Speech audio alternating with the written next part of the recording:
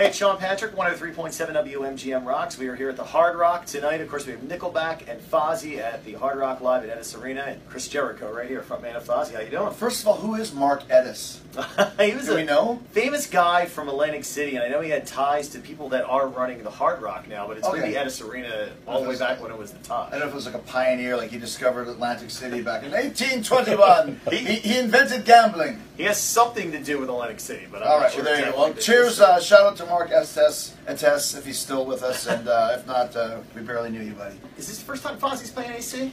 I believe so. Okay. Yeah, I believe so. I was just here, incidentally, maybe 3 or 4 months ago for like a horror convention where I did a signing at. And then before that, the last time I can recall coming to Atlantic City was for Orion. Remember Metallica had the Orion Festival? Yep, we were there all so days. I've had a lot of times in Atlantic City, but this is the first time Fozzy's ever played, so it's a great way to start for sure. Nice. Now, I'm assuming you've wrestled here before. Yep, not in this venue, but like I said, it's been a while since we went into Atlantic City proper, and the last time I can remember was kind of some kind of an older building. Probably Boardwalk Hall. That's it. Yeah. There you go, with the organ in the back and stuff. So, you Yeah. got any memories of AC? You know. Well, like I said, the more from Orion Festival, where I remember I was in Atlanta watching Iron Maiden, and I had a day off before I went to Raw, wherever that was.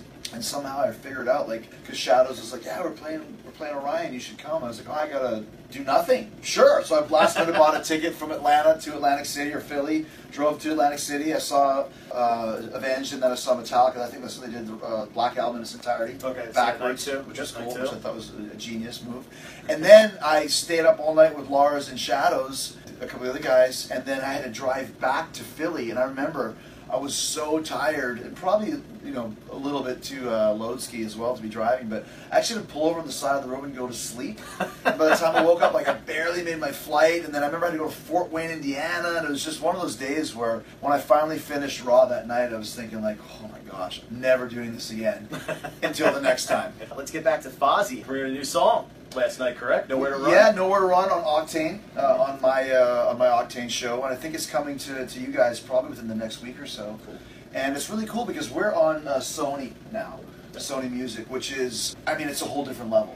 We signed with Century Media 3 albums ago, and then Sony kind of bought Century Media right when Judas started taking off. So they kind of were like, well, who's this Fozzy band that has this song that's been on the charts for 18 weeks, and it ended up topping out at number 5, and they suddenly got behind us, and we're not kind of like the new bells of the ball. So they're like, we want a new single out soon, we want it out now. So we went into the studio, and we've been writing, but we have a couple ideas, but this is the one that really came out. Okay. But we recorded, put it out, we did the video the other day, and continue the momentum rolling, because the Judas record had 3 top 10 hits, and now that we have Sony behind us and doing gigs like the Nickelback show that we've done so far, it's only 2. The first half of the tour, that was in Mohegan Sun, was an amazing mix. Great chemistry. The crowd really enjoyed us. I think Fozzy and Nickelback is a great bill. So you're getting a lot of those type of opportunities. Combine that with Sony, and combine it with this new song that everyone's talking about. It's a good time to be in this band for sure. So how much longer are you going to be on the road, or are we going to expect like a full record in the? Well, yeah. So the idea is to do the new record, but the thing is nowadays you don't have to rush it. Obviously, we have a lot to live up to with the success of Judas, the album. So we have this single out, kind of tying in with these Nickelback shows, but more timely is we have a gig actually with Iron Maiden in Los Angeles at a stadium, at a soccer stadium. Oh, nice. And for some reason they called us, and Rod Smallwood sent me an email when we were in New Zealand touring, and he said, would you like to do a show with us in September? This was back in November of last year. Okay. So I was kind of confused. I was like, a show with who?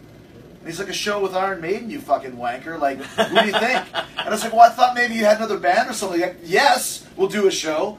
Okay. That's all I said. So I took him over to their manager, and our manager calls us back and goes, well, yeah, the show is a stadium gig in Los Angeles with Iron Maiden. I'm like, is it a festival? It's like, no. They're just adding one band for this stadium show, and it's you guys. And so sometimes things fall in your lap where you're like, people go, how did you get the Maiden gig? It's like, I don't know.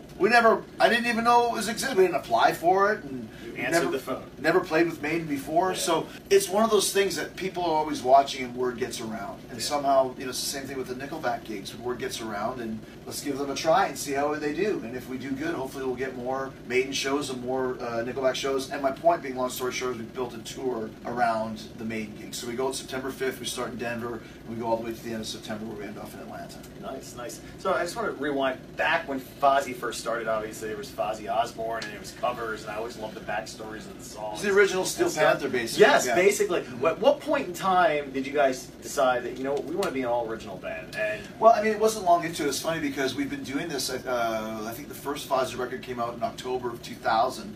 So here we are almost October of 2019. So it's been almost 20 years. Wow. And only the first basically 2 years we're kind of doing the the Panther thing, shall we say. And we realized it early on because at first it was just a fun thing, just playing covers. And then we got offered a record deal because of who was in the band, Chris from WCW at the time, Rich Ward from Stuck Mojo, who was very popular at the time, and it kind of became a little bit of a thing.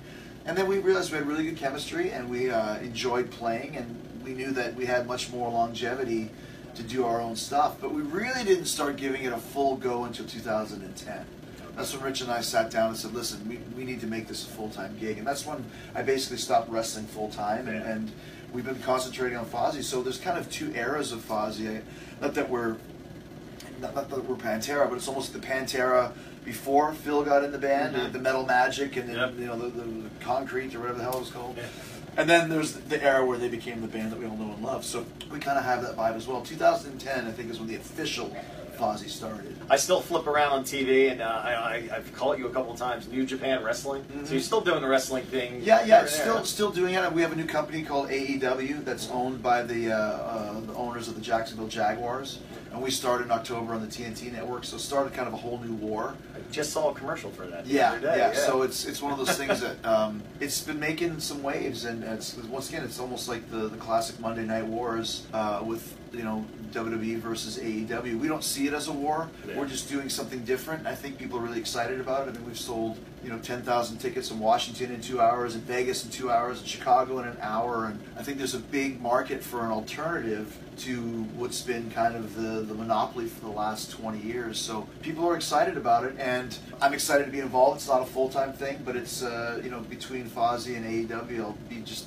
as busy as I usually am. Nice, man. Well, speaking of busy, and the last time I knew, we were kind of like in the same building the night before you did the Comic-Con thing here, the Hard. That's right. Yeah. You were at the Rock and Roll Hall of Fame induction, where I was sitting high up. You were sitting way down, but I was watching your footage as Def Leppard was playing, and that was the whole reason why I was there. And I was like, hey, Jericho's here. It's pretty fun. I never have a problem having a good time at a rock show. I know Phil and Vivian from Def Leppard, Phil in particular, really good guy. Cool to see him get in there. But we go to the Rock and Roll Hall of Fame pretty much every year because it's such a cool experience. And when Def Leppard went out, I know a lady, it's a long story, she works for Rolling Stone. We can get onto the floor, but we really have nowhere to go. So you kind of just have to kind of stay out of everyone's way. But then when Leppard came on, I'm like, I'm just going to go right to the front. I did it when Ringo Starr got inducted too. So when they show it on HBO, when they got the big special, all you see is Jericho in the front row just going nuts. But why not, right? There's a great bit of footage from when Kiss played the Garden. I got a front row ticket, and I'm just going crazy using the guardrail as the guitar. And it's like no one has more fun at Kiss ever than Chris Jericho at the Garden, and that's it's rock and roll, man. I'm in a great rock and roll band, and it all started because I was a fan, and I'm still a fan. And I love that you're doing it, but you're still a fan. You're still going to shows. You're Absolutely, still the music and I'm honored to get a chance. Like I said, to be with Nickelback. It's just great. It's like I've never seen a band that's so heavy, so good, and for whatever reason there's a backlash against them. I said, well, give me that backlash where we sell. If we can sell 50 million records and sell out our shows to 5, 10, 15, 20,000 people a night, then you can hate me as much as you want. We love them though. They're great, and they're Canadians. Of course, they're cool guys. Nice. Well, Chris, I thank you for taking some time. The show should be great tonight here. There's some tickets still available. You can get them at the box office. But Nickelback, Fozzy, I believe you go on at 8. And 8 o'clock. Still some tickets available. If you can't find any, call Mark at Tess. Yes, we'll find him. Yeah, we'll find him. Appreciate it. Yep.